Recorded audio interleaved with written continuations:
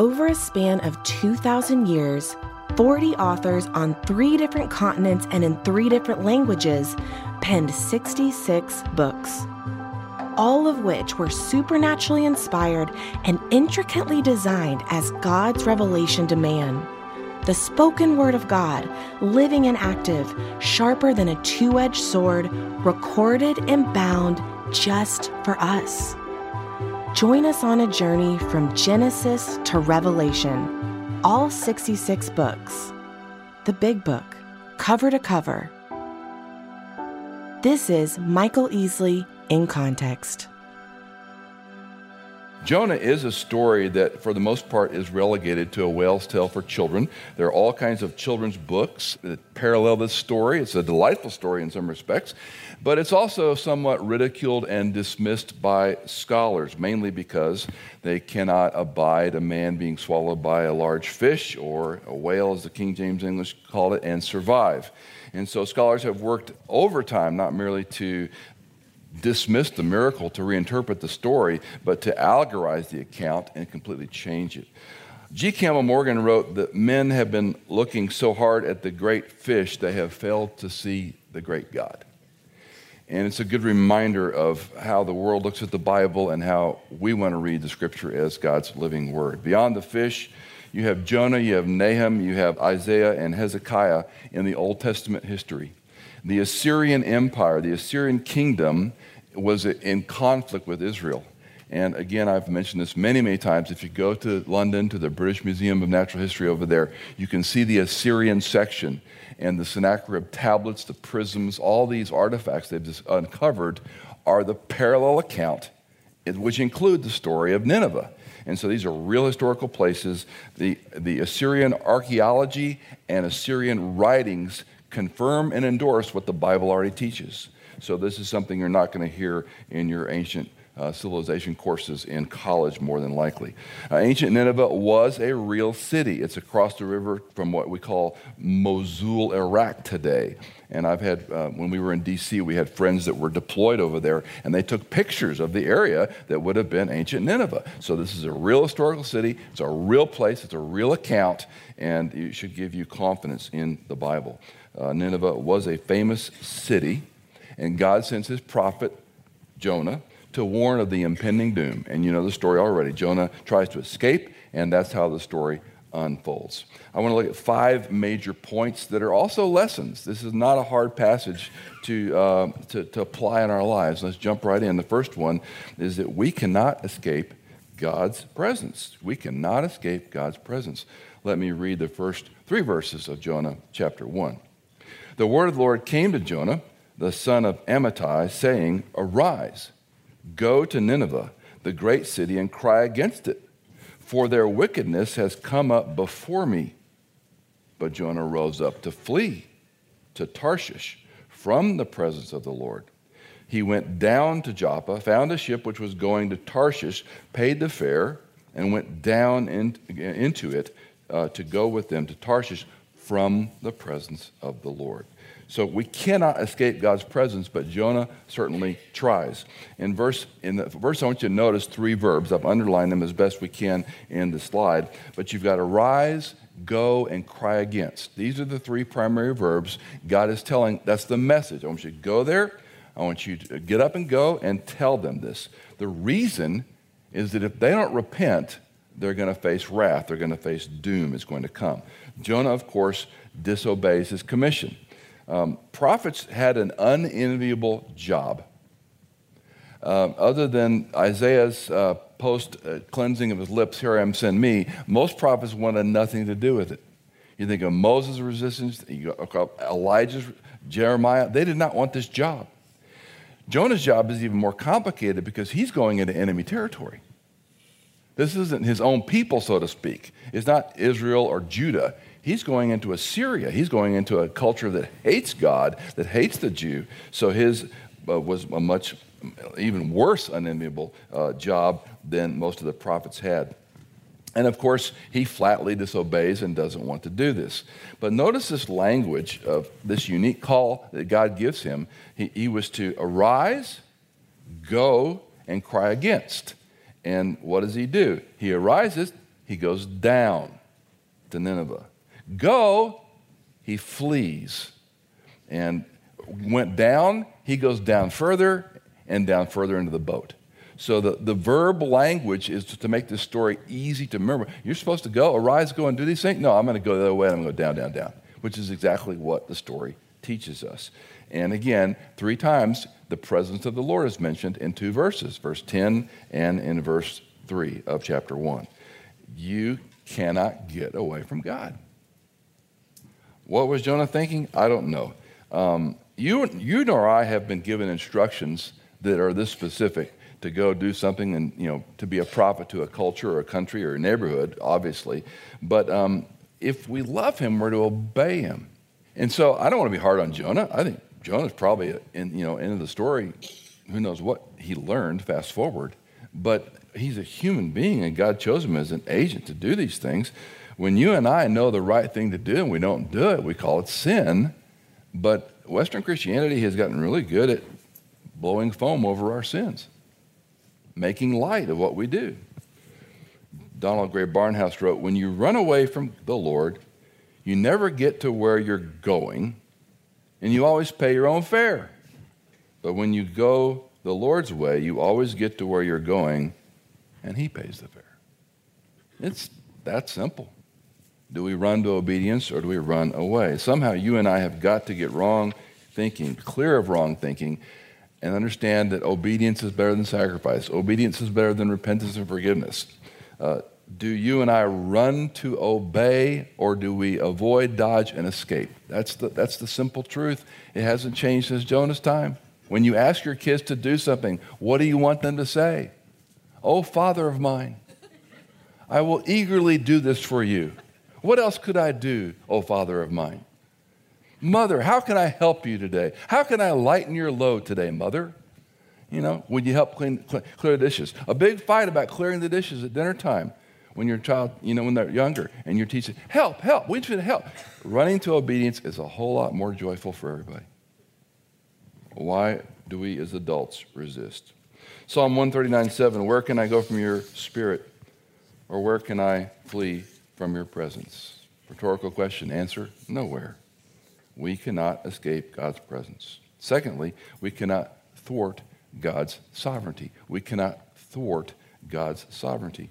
And to summarize chapter 1, verses 4 to 17, Jonah's goal, obviously to flee, proves futile. In verse 4, the Lord hurled a great wind and a great storm. The sailors fear. They cry out to their gods, plural.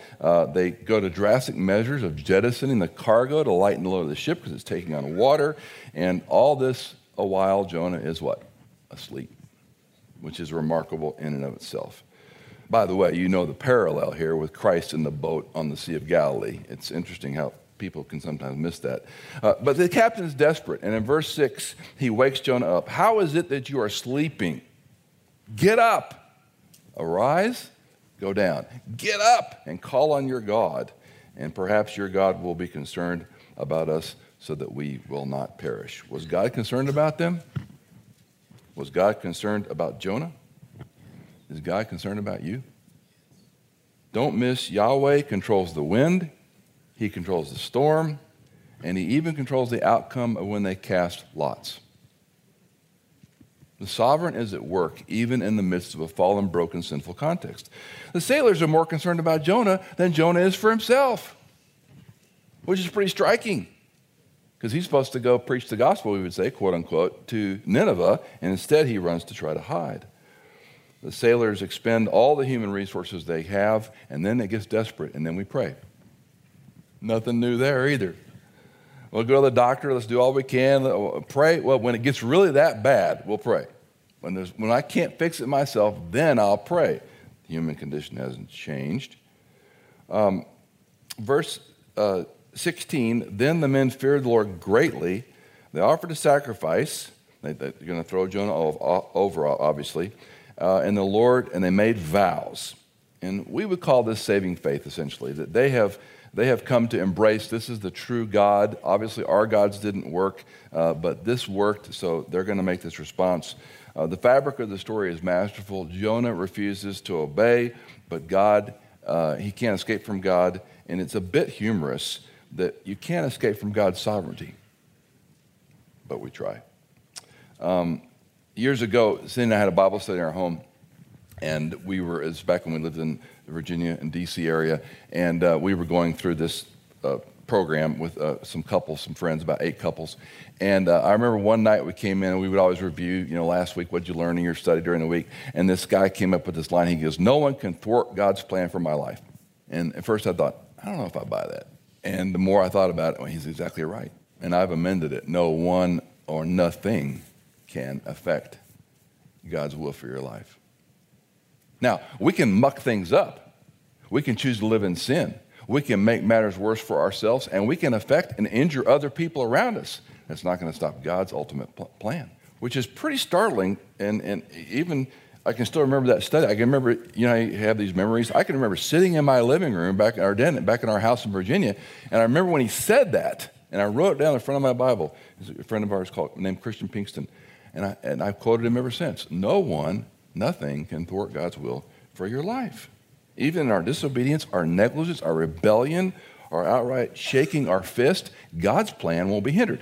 Are there consequences to sin? Yes. Can we affect other people and hurt them? Yes. But God's plan isn't stopped.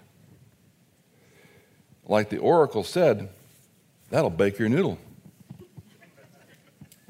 This stuff is hard to wrap our thinking around. Sin cannot thwart God's sovereign plan. Thirdly, so we cannot escape God's presence. Secondly, we cannot thwart God's sovereignty. Third, we can learn much even after we sin and are forgiven.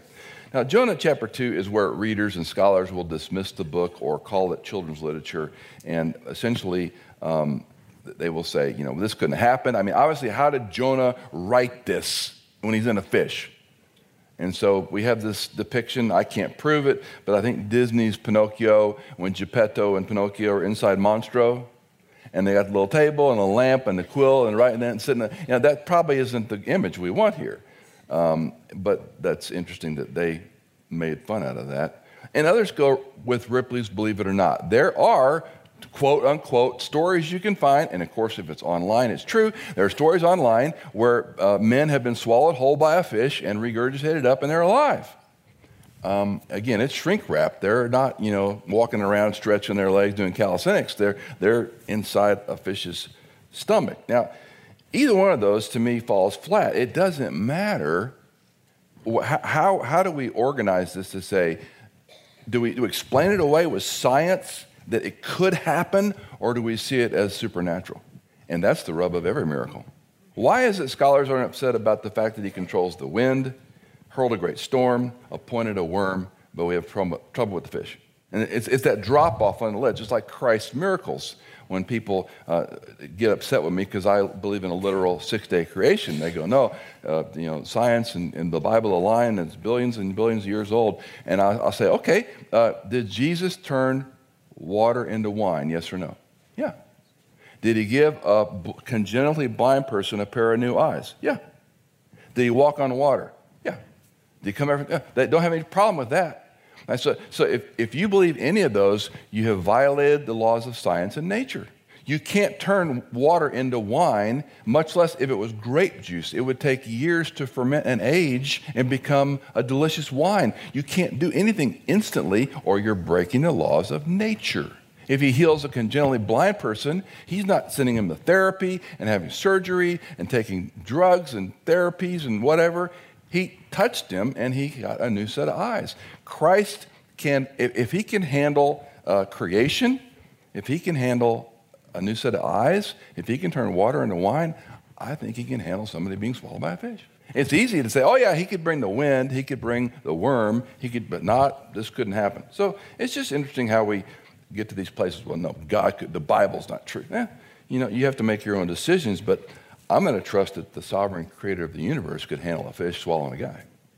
Not that big of a deal to me, if he can do all that. The same God who created the universe, who overcame death, who forgives sin, is the same God who could easily dispatch a fish to swallow a man and spit him out 3 days later.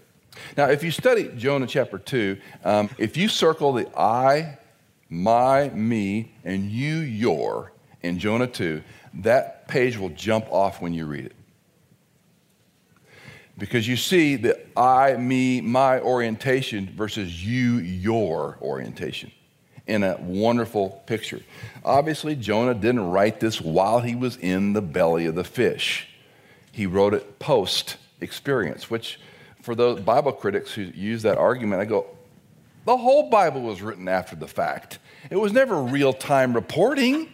You know, Jesus said this and eyewitness news, and here's the video, it's gone viral. It didn't happen.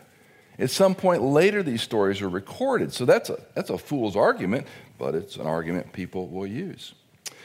It's really a psalm, and it's Jonah's psalm, and it's a lament psalm. And in chapter 2, verse 1, and in chapter 4, verse 2 are the only time you find the word prayer. Chapter 2, verse 1, then Jonah prayed.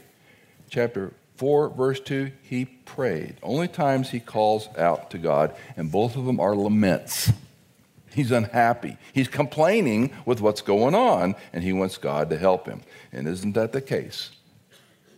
When I have a problem, that's when I call on God. When things aren't working the way I want them, that's when I whine. We call it the lament in Hebrew. It's the lament psalms. They're really whining and complaining songs. Oh, Lord, how long? How long will the wicked prosper and the righteous be affected? It's a really self-centered psalm. But I love it because it also allows us to be honest with God. And he knows these things already. It's not like we're surprising him, right? Let me read Jonah 2, the first few verses, 1 through 6. And I'll emphasize the pronouns. I called out of my distress to the Lord, and he answered me.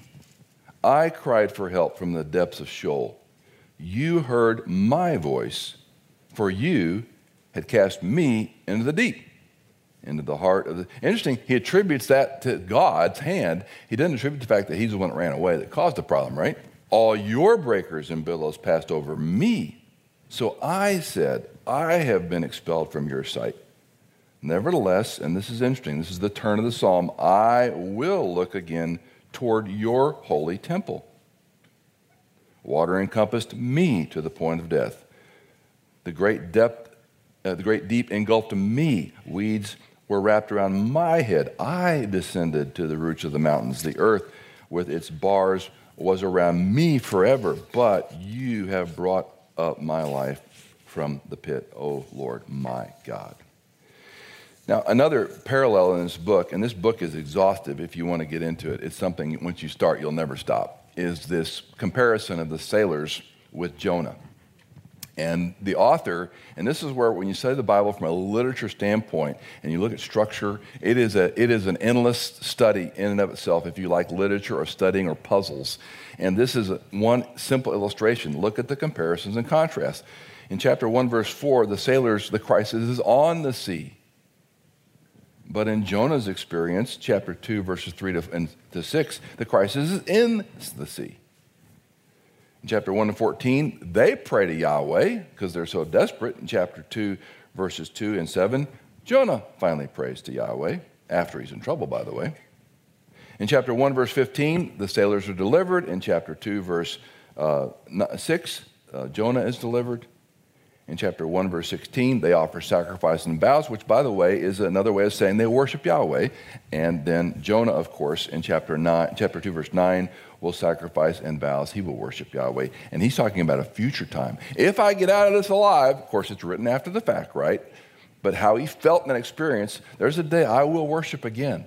And that's what he looked forward to. Well, let's personalize this. What do you and I learn after we sin? What's God forgives us. That's nice. But what do we learn out of this experience? While Jonah is thankful for his deliverance, I don't see any sign of repentance. Not in the book. I can't know the man's life and heart, but I don't see anything in the text that talks about what he learned and how he changed. In fact, as we already know the end of the story too well, it doesn't turn out that well.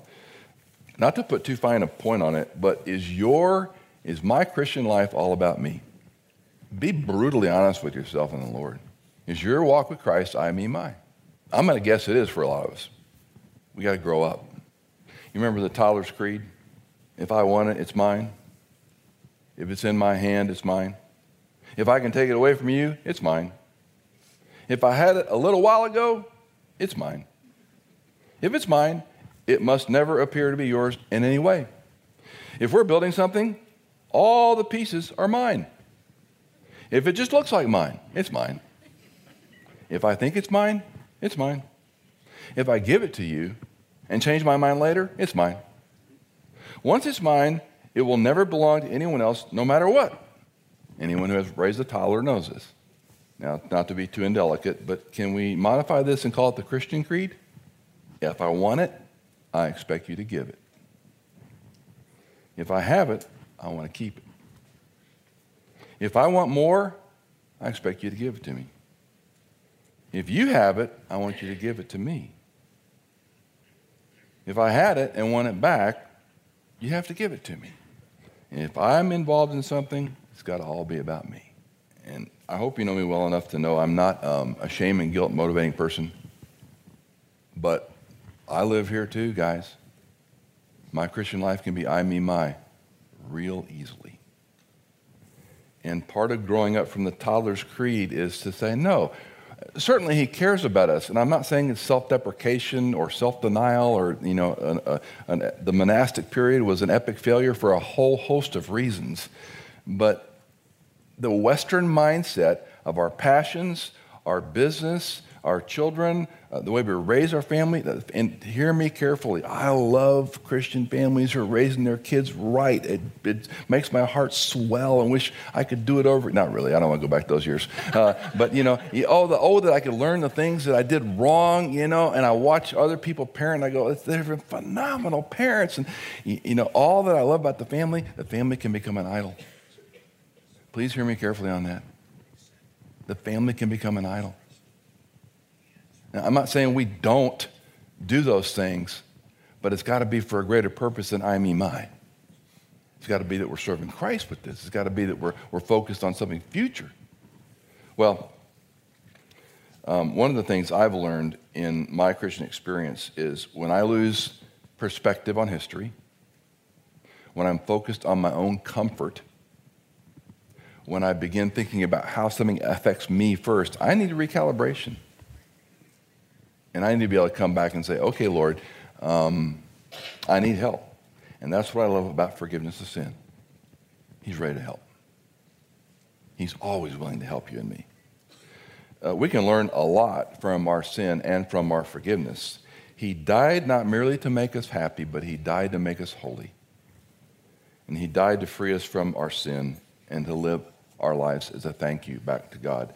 I remember asking Larry Moyer, a dear friend of mine years ago who was an evangelist, I said, Larry, when you define the Christian life, and we're always getting into works and legalism and all these kind of things, we're always, how do we live the Christian life and how much do you do? Do you know you're saved? And I'll never forget his answer. He said, your life should be a thank you back to God. That was a real simple thing to remember. If I've trusted Christ, he's forgiven me of my sins, my life should be a thank you back to Jesus. So when I wake up in the morning, and when you wake up, can you think, okay, Lord, how do I say thank you today? In one or two ways. I don't have to be Paul, the apostle. I don't have to be, I don't want to be Jonah. What do I do to show that I'm grateful and I love you? Am I honest? Am I eager to serve? Will I help somebody else who's maybe a problem person? Will I call someone I need to call and talk to him and take time out of my day to minister to somebody else? I mean, you have to figure it out yourself, but we cannot escape from God's presence, number one. We cannot thwart God's sovereignty, number two. Three, we can learn much even after we sin and are forgiven. And fourth, we can be used by God to accomplish his will. We can be.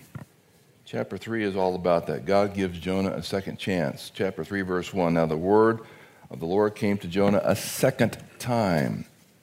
In 1 Kings 13, a disobedient prophet is eaten by a lion. In Acts chapter 5, Ananias and Sapphira are struck dead when they try to deceive the apostles. But Abraham lies about his wife/sister. Moses kills an Egyptian. David commits murder, the sin of hubris, immorality. Peter denies the Lord Jesus Christ. And yet those four men are all, towering giants in the storyline of the gospel. So are you and I any different? When we disobey and we're in the ditch, are we unusable by God? I would argue at the time we're in the ditch, we're not that helpful. But a repentant person who owns their sin, he's ready to use. If we gossip, if we lie, if we spread rumors about people, if we slander, if we break vows, if we break promises, we met our kids. Cindy and I used to teach parenting conferences many, many years ago. We taught family life, marriage, and parenting conferences for 15-some years. And I think we did about 6 years of the parenting conference. And after a period of time, we stepped back from the parenting conferences, and we've been repenting ever since. I joke, but it's not a joke. I tell people all the time, I will never teach parenting conferences again. Another friend of mine told me, most of my parenting wisdom came at the expense of my children. Now, this isn't the guilt and shame message, but at some point, when I make a promise to a child, I better fulfill that promise. Or I better go back and say, I'm sorry I made that promise and I couldn't keep it. Will you forgive me? I have this theory that if you ask your kids for forgiveness, they may never remember that you asked them, but I have a sense if you don't ask for forgiveness, it's marked and they remember it forever. They may not know the incident, but if you hurt them or said something cruel or yelled or screamed and you didn't go back and say, Daddy shouldn't have been mad. I'm sorry. Mommy shouldn't have said those words. I was wrong. Will you forgive me? How hard is that to say? And you know the striking thing? Kids are the most forgiving people on the planet. Dennis Rain says children are the last opportunity God gives you to grow up. And I think that's part of the maturing process. Sin only and always frustrates the process. It affects our relationship to God. And here the kind sovereign of the universe is offering the repentant sinner a clean slate and a new opportunity, and yet we choose to live in sin. Somehow you and I have to clear our mind and say, how am I serving Christ first and Michael second, third, or fourth? Arise, go, proclaim, chapter 3, verses 2-4. Arise, go to Nineveh, the great city, and proclaim to it the proclamation which I am going to tell you. So Jonah arose, went to Nineveh, according to the word of the Lord. Now Nineveh was an exceedingly great city, a 3 days' walk. Then Jonah began to go through the city 1 day's walk, and he cried out, yet 40 days, and Nineveh will be overthrown. There are 3 verbs, arise, go, and cry against. And of course, we saw the parallel, or the contra, when he runs away, he goes down into the vessel. And now the second opportunity, arise, get up again, go, and proclaim a proclamation. Unfortunately, verse 2 of chapter 3, there's more to this proclamation than just that one sentence. We have to believe he didn't walk around and say, repent, or 40 days, you're going to be overthrown. I envision, if you've been to anywhere in the Arab culture, Middle East, Israel, anywhere, an agrarian community that lives around wells and around street markets and around trading and city operations and antiquity, just like today in these places, you would stand and talk to people. In the marketplace, you weren't on a schedule like we live on a schedule. It was much more, the flow of life. You got up, you went and got water, you prepared a meal, you went to market. If you were a landowner, you managed your land, crops, herdsman, whatever you did, that was your day in, day out, was your routine. And you're going to have a community of people you're going to do that with, other shepherds, other people in the marketplace, etc. So I'm envisioning this city, which is explained, and I won't go into the math because I think it's a little bit overworked. But the point being, it took a while to walk around the city. It was no small place, and we see by the numbers at the end of it, there may have been as many as 600,000 people in his population base. And so he's got a lot of ground to cover, but he's standing in the marketplace, and he says, God told me to tell you, repent, or you're going to face destruction in 40 days. And there was probably more to that, and Jonah, hopefully, is talking about Yahweh Elohim. Maybe he was telling the story what happened to him? I don't know that anybody believe it, but maybe he was. The phrase proclaim a proclamation is the same word that we find earlier about speaking against, but our English translators, for reasons beyond me, always have to mess with these things. Verse 5, Nineveh responds, then the people of Nineveh believed in God, and they called a fast and put on sackcloth, from the greatest to the least of them. When the word reached the king of Nineveh, he arose from his throne, laid aside his robe from him, covered himself with sackcloth, and sat on the ashes. Please note that verbal progression. He issued a proclamation, which was the same word, proclaim a proclamation. He issued a proclamation and said, in Nineveh, by the decree of the king and his nobles, do not let man nor beast, herd, or flock taste a thing. Do not let them eat or drink water. Both man and beast must be covered with sackcloth, and let men call on God earnestly, that each may turn from his wicked way and from the violence which is in his hands. Who knows? God may turn and relent and withdraw his burning anger so that we will not perish. They believed in God. This is an expression of faith and trust. The text does not say they believed in Jonah. The text said they believe in God. Faith is trusting God at his word. It's nothing new. We've talked about this perhaps every book of the overview. It's trusting God as his word. He's as good as his word, and his word is good. Do you trust him? I fear, again, American Christians have so redefined the Bible and redefined it. They look at it from experience, a feeling orientation, a feeling perspective. They interpret it, what it means to me, what I think about when I read this verse. That's dangerous territory. It's dangerous territory. The word must stand on its own, and we submit to the word. How often have you been in a group? I don't think that's what that means. I don't like that. What this means to me is fill in the blank. That's dangerous stuff. Believing in God motivated them to demonstrate their faith, and there comes the fasting and the sackcloth. This imagery is hard for us to understand, but you could summarize it, we're as good as dead. We may as well look like we're dead. That's kind of what's going on here. So let's look like we're headed to the grave. The sackcloth is a double meaning. It hides and conceals as well as demonstrates repentance. In the Old Testament, of course, to cover sin. So they're hiding it, they're covering it over. The king notes, again, the verbs, the stark contrast to Jonah in chapter 1 and chapter 4. The human sovereign, the king, submits himself to the ground. And that's what the verbal flow is meant to show us in this text. Leslie Allen says, his throne and royal robes are exchanged for sackcloth and ashes.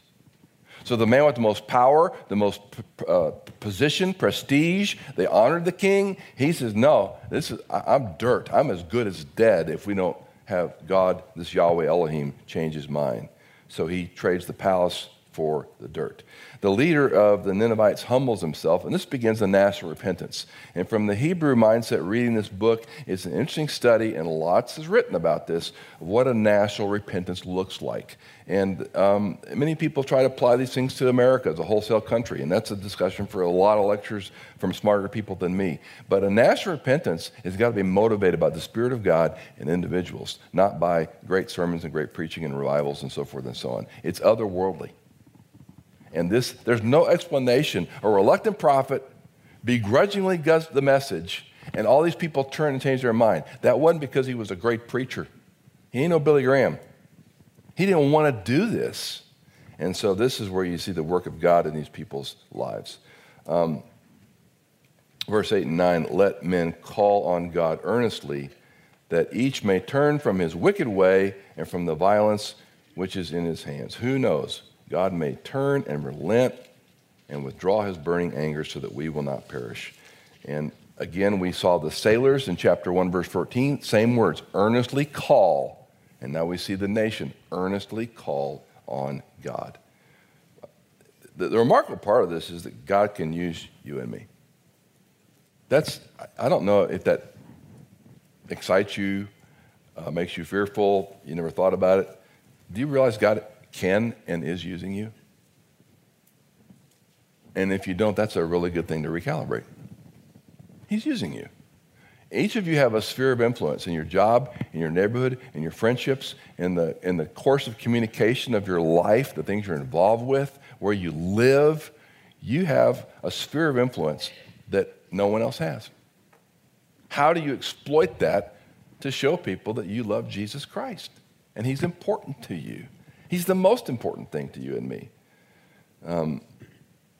Don't miss that he uses Jonah, a reluctant guy, and he uses him in a way that is I would argue that Jonah is the most successful prophet in the Old Testament. And at the end, he's clinically depressed. So think about success and what happens to you if you get too much of it. Now, I argue here that obedience may end in blessing. Not always, but obedience puts you and me in a posture for blessing.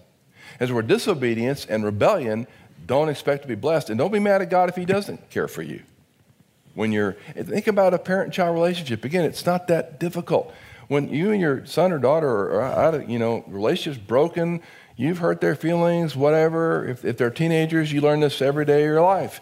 And so you got this broken issue, and you feel the tension when you walk in the room, when the child comes home, when the mom comes, you feel the tension. You cut it with a knife.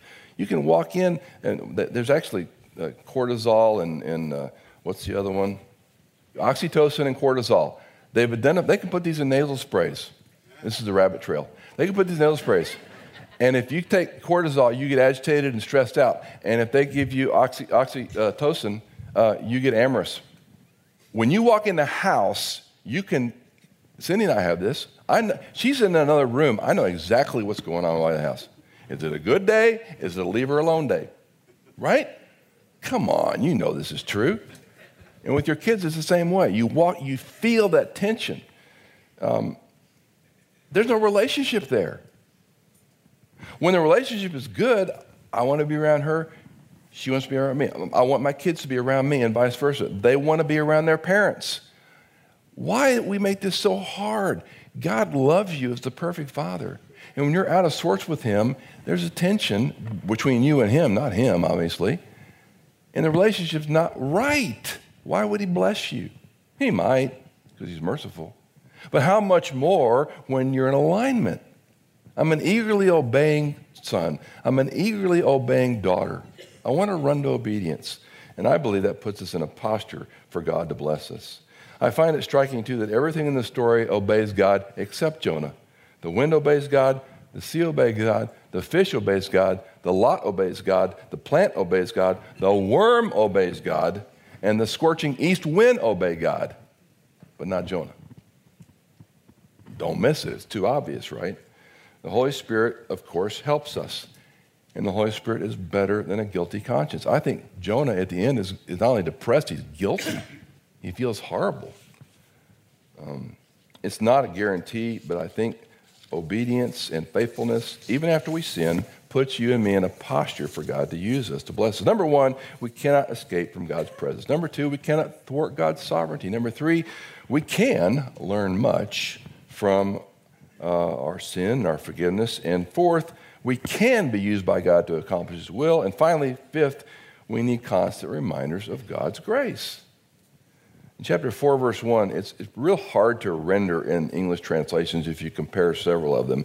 I'll give you a literal, Michael easily attempt at it, but it's not that easy. But it was evil to Jonah with great evil. It's a very complicated phraseology. The New American Standard says, it greatly displeased Jonah and he became angry. And it kind of misses it. And that's where it's good to compare other English translations that you use. It was evil to Jonah. It wasn't just angry. It's beyond angry. This was wrong. You shouldn't have done this. That's the intent of what's going on.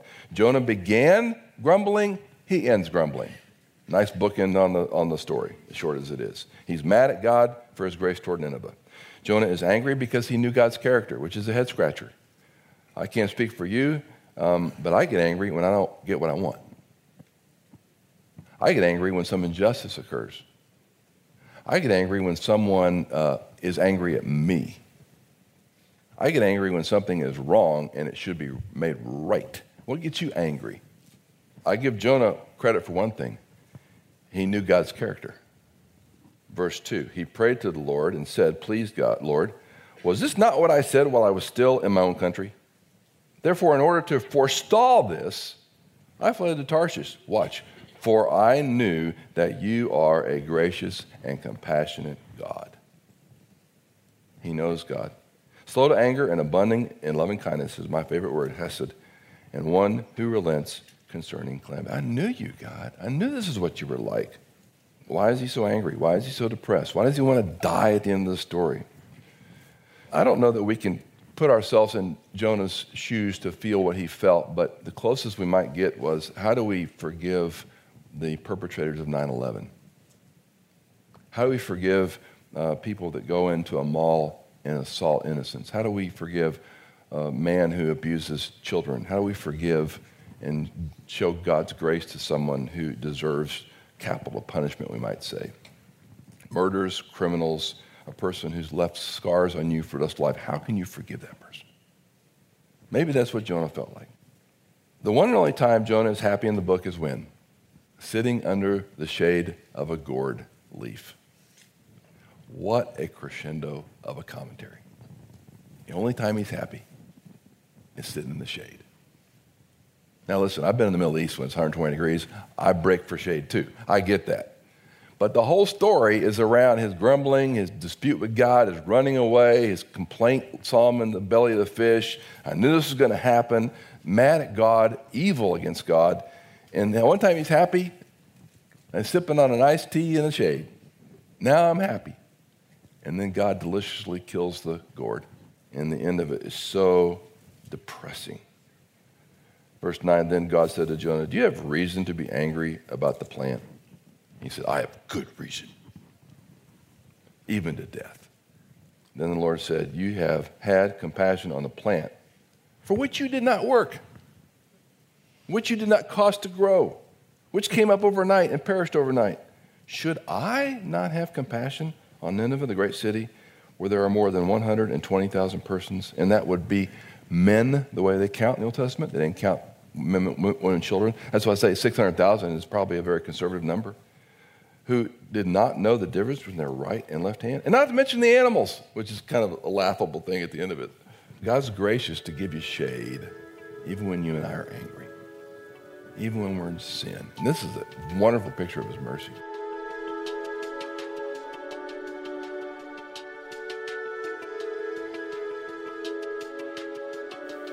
Michael Easley in Context is fully funded by our listeners.